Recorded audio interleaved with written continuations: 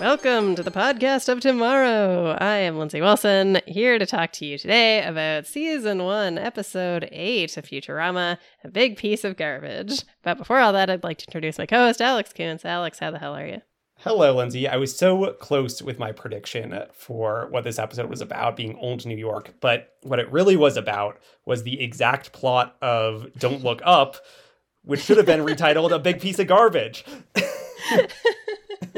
Well said. Oh my god. So true. Futurama did it first. I actually didn't hate that movie as much as other people, but it was just such an easy dunk to say I should have been retitled A Big Piece of Garbage.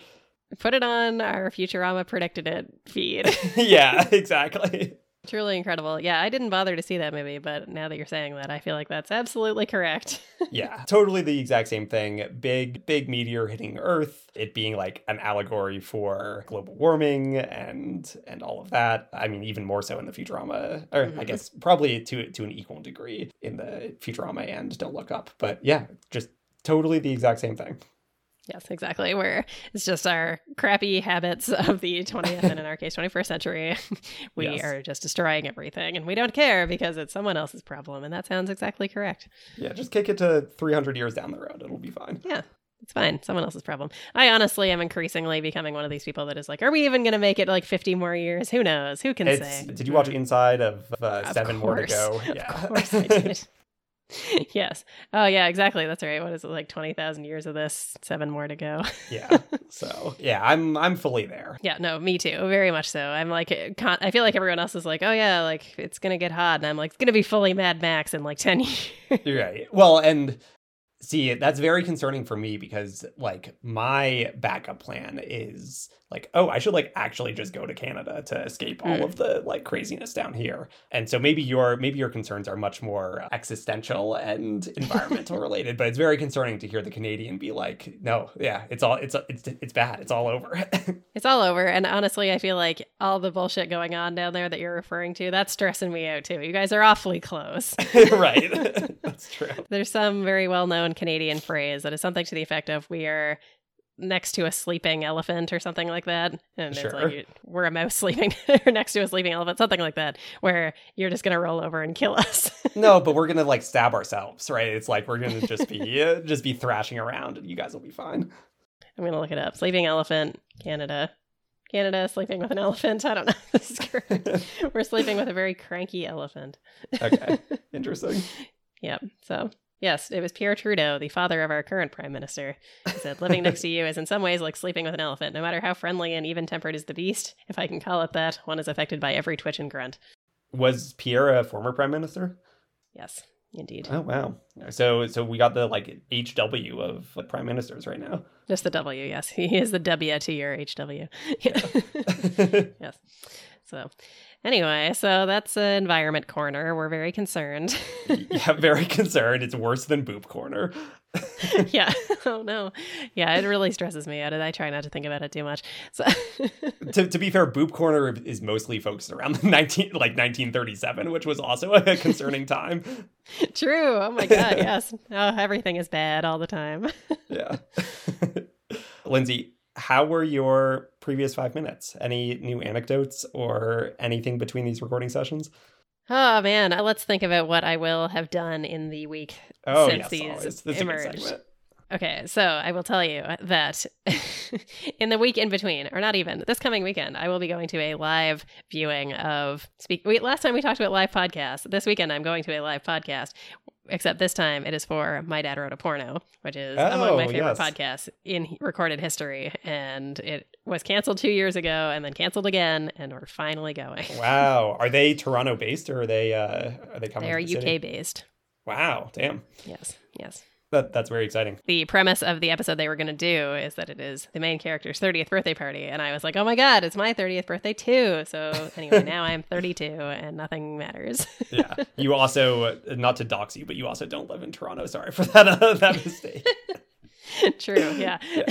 I used to live in Toronto. Yes, it's funny. I didn't even clock it. I was just like, well, I was in Toronto the first time I had tickets. Yeah, right. That's super exciting. I listened to the first couple episodes because I had a friend that was very, very into it, but never made it past the first couple. I feel like lots of people have said that because I get very uncomfortable hearing these people talk very explicitly about sex.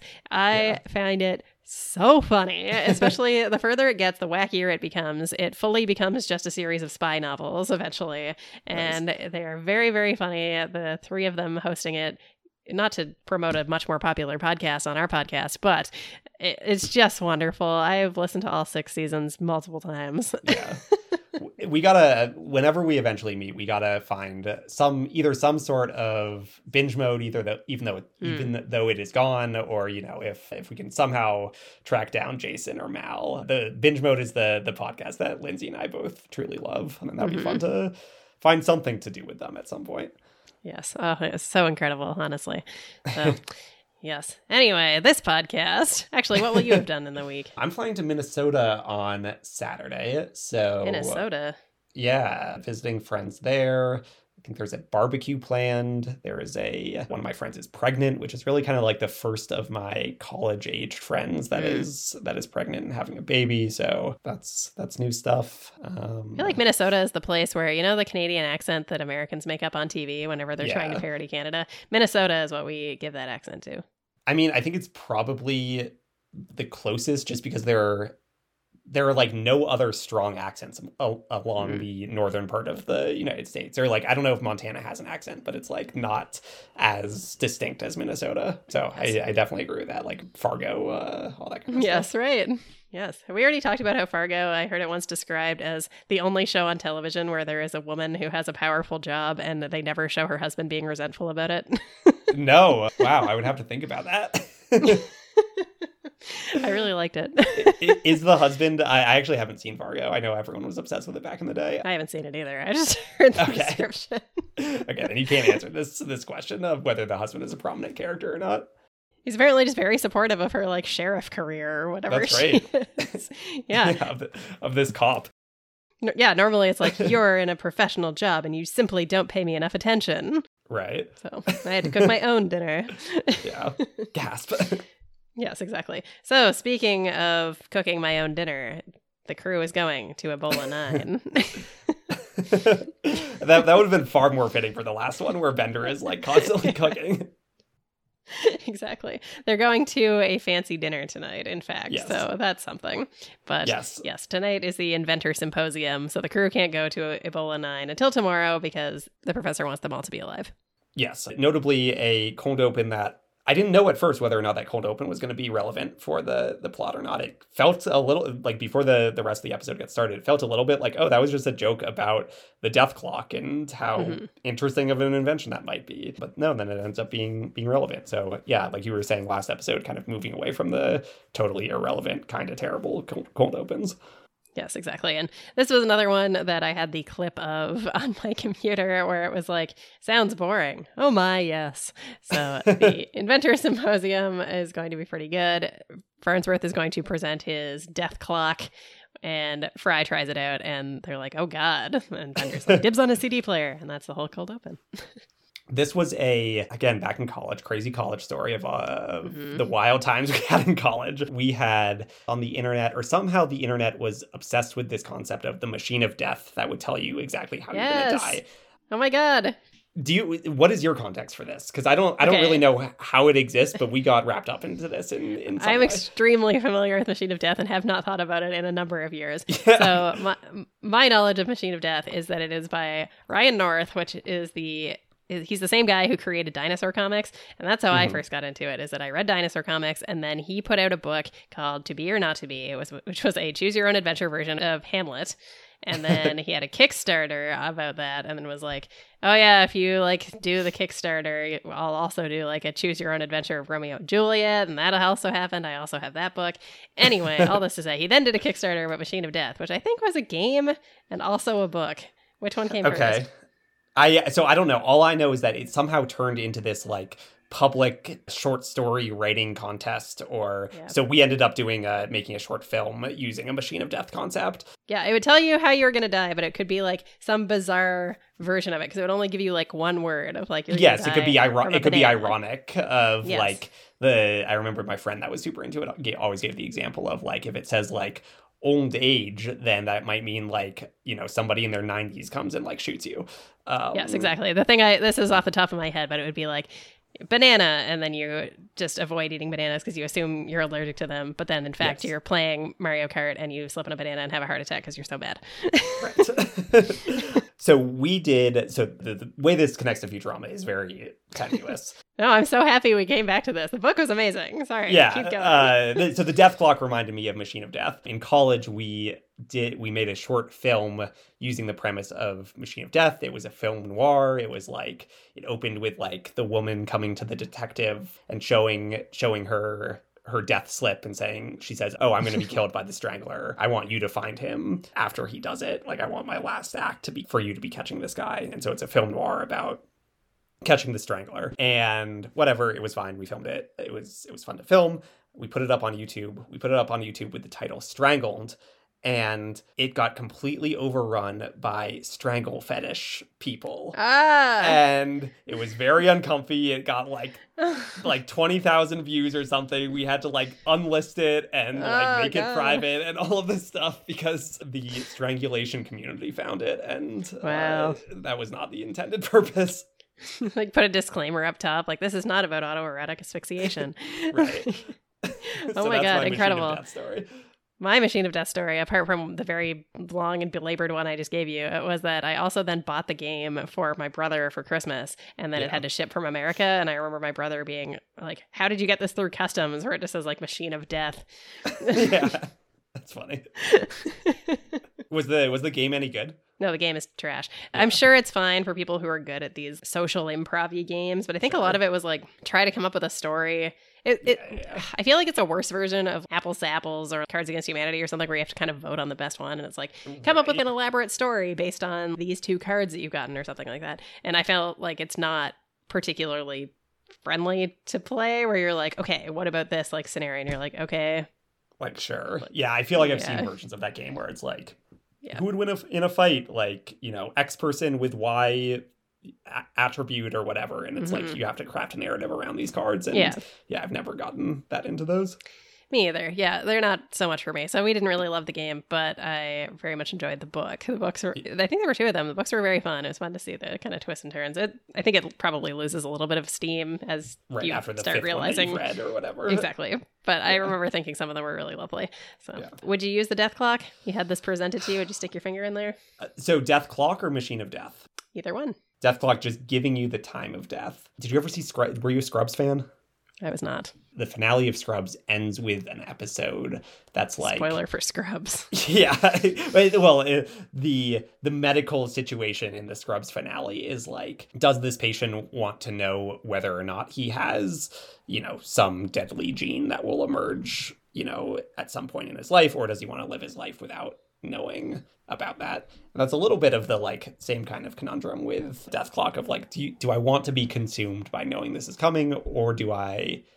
So the downsides to knowing is that now I know and I'm thinking about it all the time. But the upsides is that I can like make the most of my life and like, I can like quit my job when I have enough money to quit my job. I don't know. I feel like the very pithy thing that always comes out of these is like, you can never know, and so we must simply live each day as if it is our last. Right. All right. Fine. So, yeah. So I guess I would go yes, because I think that the upsides are better than the downsides. Mm-hmm. I think what Death Clock. I think Death Clock's certainly more appealing than Machine of Death, where I think Machine of Death just fucks with you too much once you know. Yeah, it just makes you paranoid. Yeah. So yeah, but Death Clock maybe. I think I would have a hard time resisting the temptation. Yeah, I'll ask my friend whose YouTube account had Strangled on it, and I'll ask him to reopen it up. And if we get 5 comments on Strangled that are not not of sexual nature, then we'll get a cameo from the director of Strangled, my friend not Sam of Dunwald. Sexual nature. Oh my God. All right. We have now talked for quite some time. Same stipulation on reviews for our podcast, by the way. Yes. Preferably not of a sexual nature, unless it is about only facts. Yes.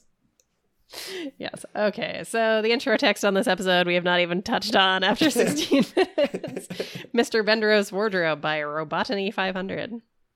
Fine. I didn't really get it. No, me either. What did you guess for the cartoon on this one? Some pig.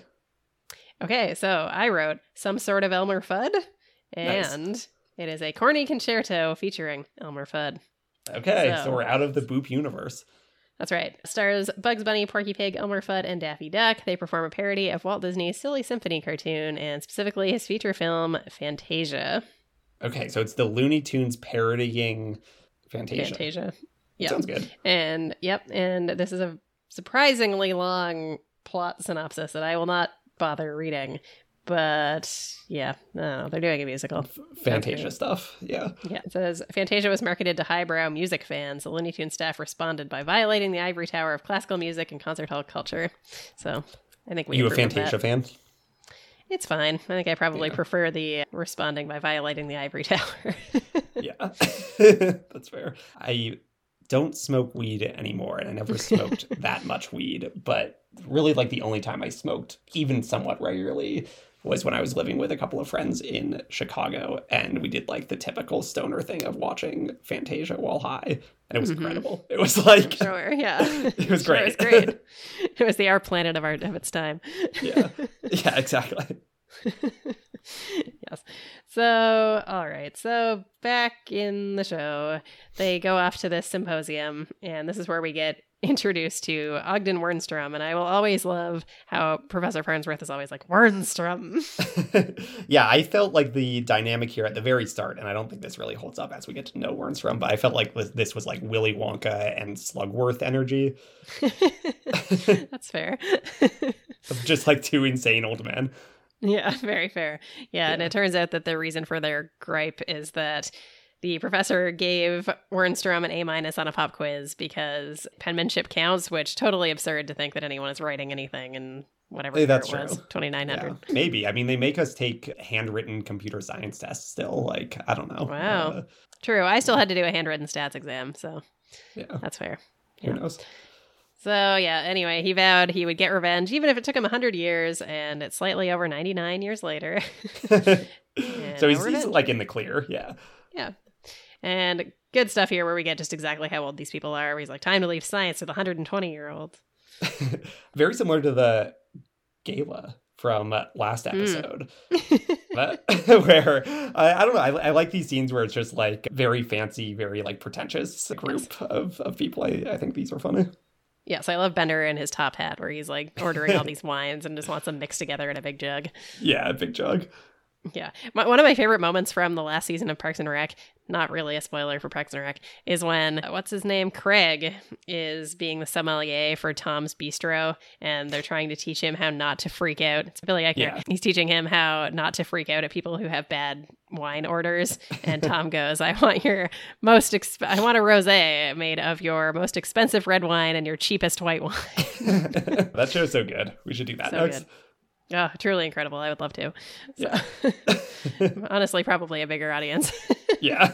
But yes, so Wernstrom presents his thing, and it's this reverse scuba suit where his goldfish, Cinnamon, can go and fetch a stick. Yes. Very cute. I kind of like this invention, honestly.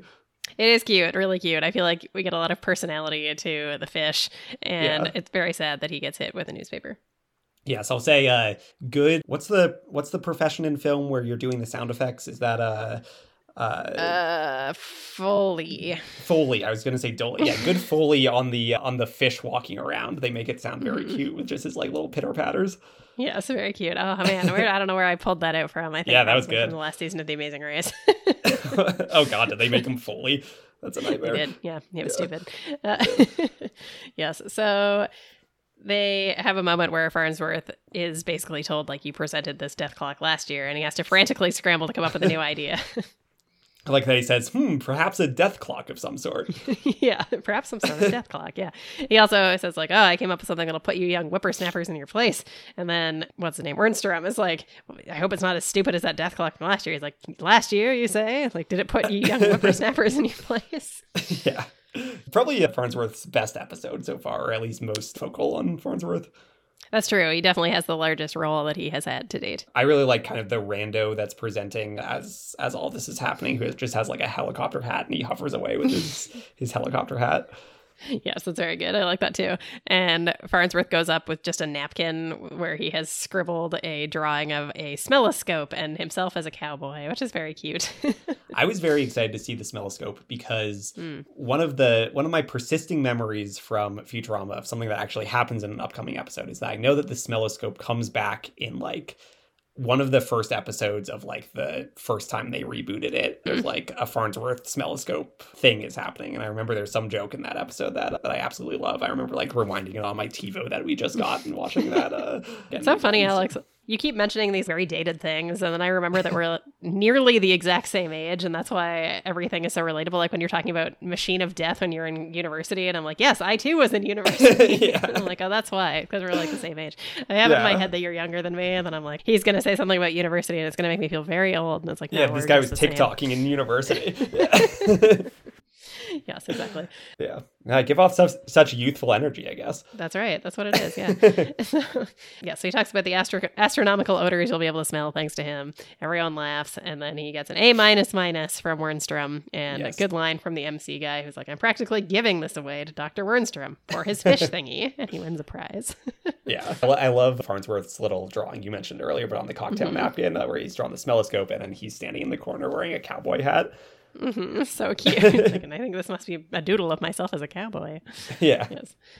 And so then we go back to the Planet Express office place, and Farnsworth is very sad, says maybe 149 is too old to be a scientist. But then he realizes that he actually built a smelloscope last year. Yeah, very forgetful. So Fry's just smelling a bunch of stuff. Jupiter smells like strawberries. Another one of these lines that I had on my computer was... Uranus was renamed in 2620 and is now named Eurectum. Eurectum. Wow. So explain again the computer situation. You had some of these lines download like just as like sound clips. Exactly. Yeah. So instead of being able to watch these videos, I was able to just listen to funny lines from the show. Honestly, it would be useful for the podcast if that technology still existed. I'm sure it does. I'm sure you can still download these things and play that, but fair use or something, right? Yeah. So Fry finds something that smells really horrible. It is off the funkometer, and Bender's like, ooh, name it after me. Based on its trajectory, whatever this thing is going to reduce New York to a stinky crater, and it turns out it is a big ball of garbage. Yes. I like that Bender immediately starts looting as soon as he realizes that it's time to panic. Yes. I was glad that we had already discussed whether or not you would live in New Jersey, because the documentary film that they find about this ball of garbage is like, it was the year 2000. New York City was incredibly wasteful and the landfills were full. New Jersey was full. Yeah. They just cut to a picture of New Jersey just being a steaming pile of trash. Yeah, exactly. And so they put all the garbage on a barge and it circled around for 50 years. This very accurate. I mean, New York City is really gross with garbage. It's really bad and it just smells terrible. So I guess I will say accurate. I feel like I don't produce that much garbage. Like I'm one of these like sad men in their late 20s early 30s who are like not consuming anything. Pocket mulch. Yeah, exactly. So I feel like I'm not contributing that much to the garbage epidemic. But yeah, you'll just like walk past these restaurants with giant piles of garbage outside. Oh yeah, stuff. It's so bad. I have made an effort to reduce my output, but it's definitely a problem. And Canada actually was a problem in terms of having its own garbage barge that we sent off to like the Philippines or something. And the Philippines was like, what? You can't send this here, and send it back. No, it's coming back. Send it back. Yeah. Let's see. Canada garbage barge. Yes. Trash barge from Philippines to arrive in Vancouver on Saturday. This was as of June 2019. Okay. So gross. Containers of Canadian trash that have festered in the Philippines for years are set to be returned to Canada by ship on the long weekend the country marks its 152nd birthday. Oh my God. Incidentally, this is a mere 5 days away from the 3-year anniversary of this article. So. Welcome back, garbage barge. Whenever we do any of these sort of Wikipedia asides, one of my favorite parts about Wikipedia is looking at the talk page, which you can tap to at the very top, which is always the editors of Wikipedia having like these petty arguments about the Wikipedia page itself. So we'll make a note of trying to shed light on any good Wikipedia talk page disagreements. Yes, exactly. And so after they've watched this thing, they discover that once the barge came back around, they decided to send the garbage into space, and that is probably what we are dealing with now. Yeah, I wrote down a line of their concerns were dismissed as upsetting, which yes. Feels very apt. Yes, and very don't look up, as you said. Yes. Yeah. And so the other line that I still reference to this day, I know we've highlighted lots of things that I still use in my regular vernacular, but this one is from when they discovered that this film is in fact just pornography. He's like, maybe you can attend to my sexual inhibitions or whatever. And the doctor goes, with gusto. Yeah, very, very like professionally or like stoically. Matter of factly. Yes, with gusto. I also wrote that down. I really like that. Yeah, with gusto. Yeah, incredible. So it's revealed that everything gets recycled now, and Fry thinks this is gross, but in fact, this is good. No garbage. Yeah. New York is doing great. So now they go to warn the mayor, and I have to say, I guess most base parts of me find the fact that his name is Mayor Poopenmeyer to be very funny. Is that why? Why is that? Is that a pun on I don't know. On some New York mayor that I don't know? I don't know. They're just like, it's very serious, Mayor Poopenmeyer. Mayor Poopenmeyer. Yeah, he's got a Wikipedia page. Yeah. See Randall Poopenmeyer. Yeah, it's good stuff. I think it's just, you're the joke that you said of it's very serious, Mr. Poopenmeyer. It's his name just for that joke, and it just stuck from then on. Yeah, good. So they decide to send some people up there to deal with it. And they're like, oh, a missile would go through it. And there's all kinds of things that are wrong with this idea. So we're going to have to send up a crew. But like, who would be so stupid as to take on a suicidal mission like this? Yes, and it will be, of course, our crew of friends. I like that Neptune gives a warning, and it's like this big prolonged suffocation from the smell of the comet, presumably, but just goes on and on.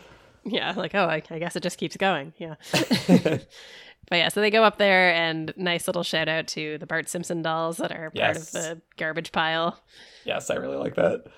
Yes, like this stuff was garbage even when it was new. Yeah, they find Beanie Babies. Were you a Beanie Baby person? Not really. I had a couple, but not good ones. Yeah.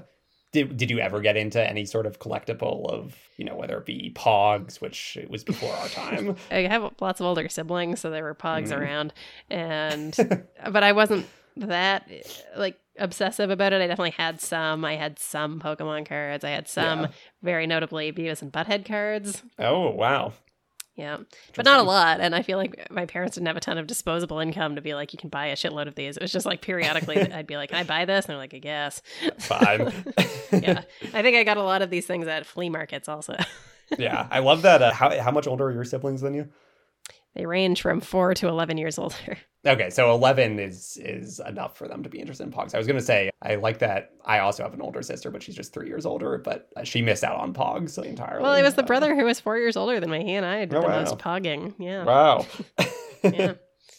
So, and he was way older than me, so he was better with the slammer thing. So he took all like, your Pogs. We were playing for keeps, and then my parents would have to intervene because I would have no Pogs. Yeah.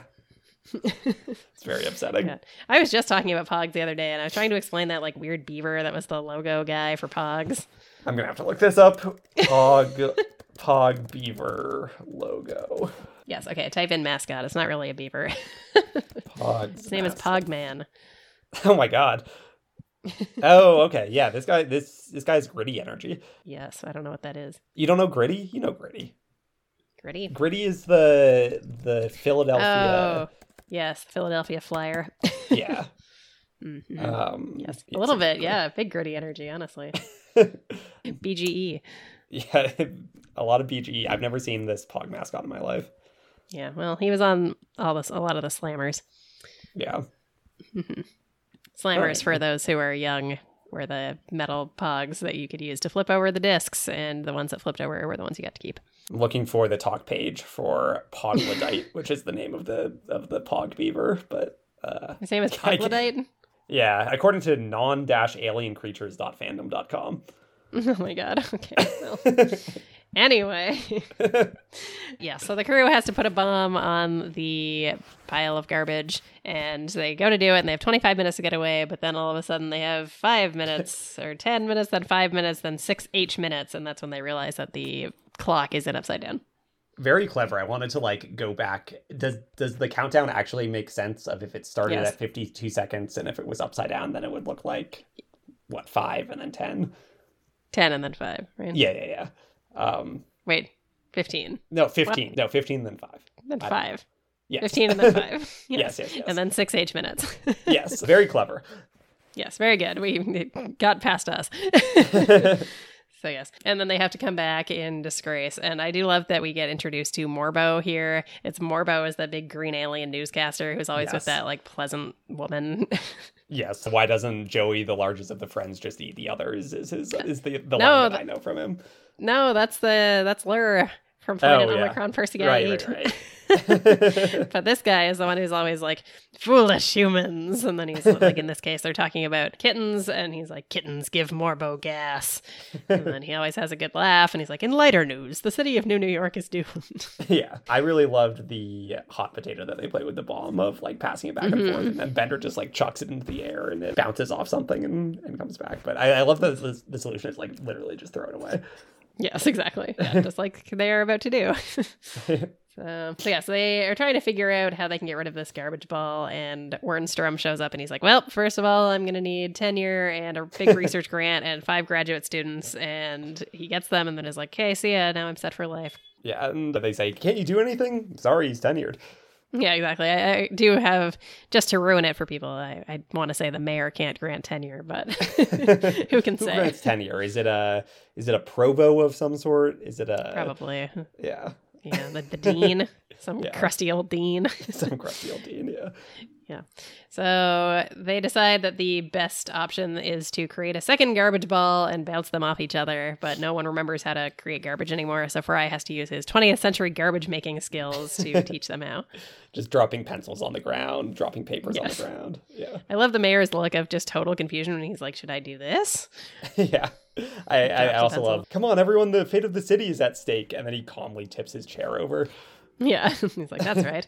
And so they're encouraging everyone to just get rid of all their stuff. There's a great reaction shot, I think, when Fry is like, 1 month my toilet broke and I just went straight in the garbage can. And the mayor just goes, ah. Yeah, very good. Yes, and I also like that the mayor's solution is, he's like, oh God, we have to do something. And he's like, Stephanie, cancel the maid. Tell her to come tomorrow. Yep. And so they create a whole bunch of garbage and then they bash the new garbage ball into the other one. The first one goes off into the sun and they won't have to deal with the new one until hundreds of years from now.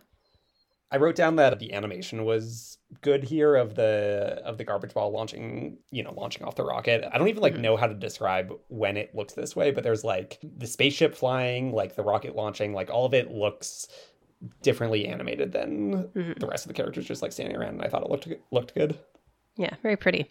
So yeah, and so they take away Wernstrom's award, give it to Farnsworth, and he is redeemed. It's like after it became apparent that he was a jackass. Yeah. And that's the episode. What did you think? Yeah, I thought it was pretty good. I think I liked the last week's episode more than this one, just because of like Planet of the Week, like Weird Alien, something, those are landing for me more than this one. But yeah, overall, I think if I'm gonna like be nitpicky about lack of moral or theme or story, I think that this one did a better job than the previous week in terms of that, of like, this clearly has a global warming theme. But yeah, this one clearly has an agenda or a purpose of some sort. Yeah, that's nice for it to have. Yeah, I definitely have a fondness for this episode, but also for the last one. I think if off the top of my head, I would have said that this one has more sort of memorable lines and moments in it that I can quote off the top of my head. But then I remembered the grasshopper and the octopus story. So I don't know. So definitely I really like both of these. I probably would have had this one slightly ahead, but on revisiting them like this, I think maybe the sun one is better. So I don't know. Yeah.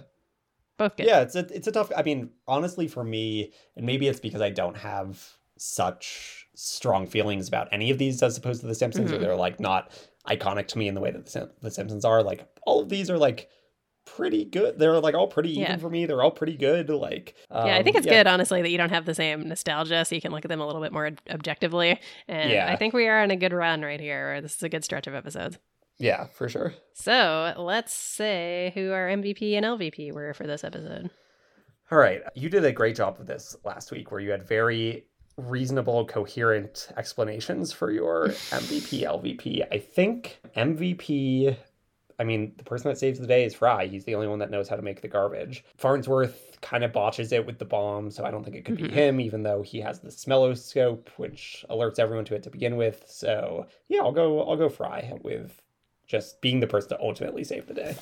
The person who has the skills and the know-how needed to save the day. Yes. Yeah, I think that's a good pick, just to be contrary. I think I will go with, maybe it's just like the citizens of New York. I mean, it is fair that they team together to do it. I think if we were calling it winners and losers, maybe I'd say the citizens of New York are the winners. But since it's MVP, I think maybe I'll give it to Farnsworth. I know you didn't want to, but I think I will do it just because I love a redemption story. He is redeemed at the end. Wernstrom is a jackass. And also it turns out he has made some cool inventions. Yeah. I mean, again, without him, nobody would know the thing was coming. So I think that is a reasonable MVP. And ultimately, he is the one who does the calculations needed to know exactly how to bounce this thing out of there. So that's true, which seems very complicated. Mm-hmm. Yes. Do you have anyone for LVP off the top of your head? I don't know if I have a good one. LVP, I think probably it's got to be Wernstrom just because he sucks. And now he finally got revenge after 100 years. And now he has to do it all again. And he's old. Yeah, right. 100 years of vengeance. And he gets it for like 3 days. And then he botches it. So yes. I'll co-sign that. Yeah, I think that's a good call.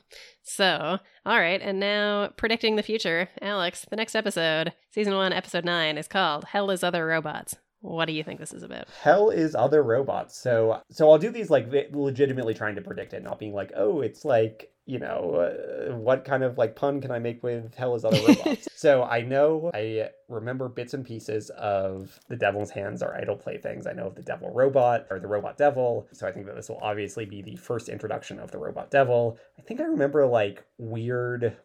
Maybe I'm confusing this with Simpsons episodes of the eat all of the donuts that you want. Yeah, so that is definitely the Simpsons. But like I'm trying to think of whether I'm confusing scenes from that episode or like those scenarios with the Robot Devil. But I think that there's like scenes that happen in Robot Hell and, scenes of humorous torture similar to like the Infinite Donuts from The Simpsons. So I'll say introduction of Robot Devil and we'll see some of Robot Hell. Yeah, I think that is a pretty good pick. This says, let me see, the description provided is Bender is condemned to Robot Hell after he returns to his old vices. So that will be our tease for next week, and I will see if we can get Jeremy on the pod for that one. Nice. Oh yes, you said very musical, which also starts to ring some bells. Yes, exactly. So, yeah. So with that, you can follow us at Pod of Tomorrow, and you can send us emails. podoftomorrow@gmail.com. And as always, give us ratings. We don't know if we are flush with ratings at this point, if we've hit all 50, but last we know we had 6. So let's try to get it to 10 maybe in the next couple of weeks.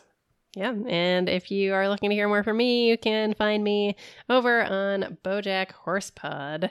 And I think by the time people are listening to this, we are really closing in on the final stretch. So, yeah. Very exciting. I'm jealous that I won't be able to like listen because I know none of the context of BoJack because I'm a bad friend and haven't listened or watched the show yet. You simply must watch it. What are you doing? Yeah. I know.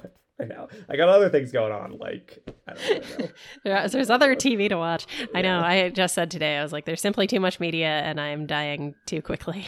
Yeah. This like brings us back to the adequate amount of water where there's just too much water out there. Water everywhere, not a drop to drink.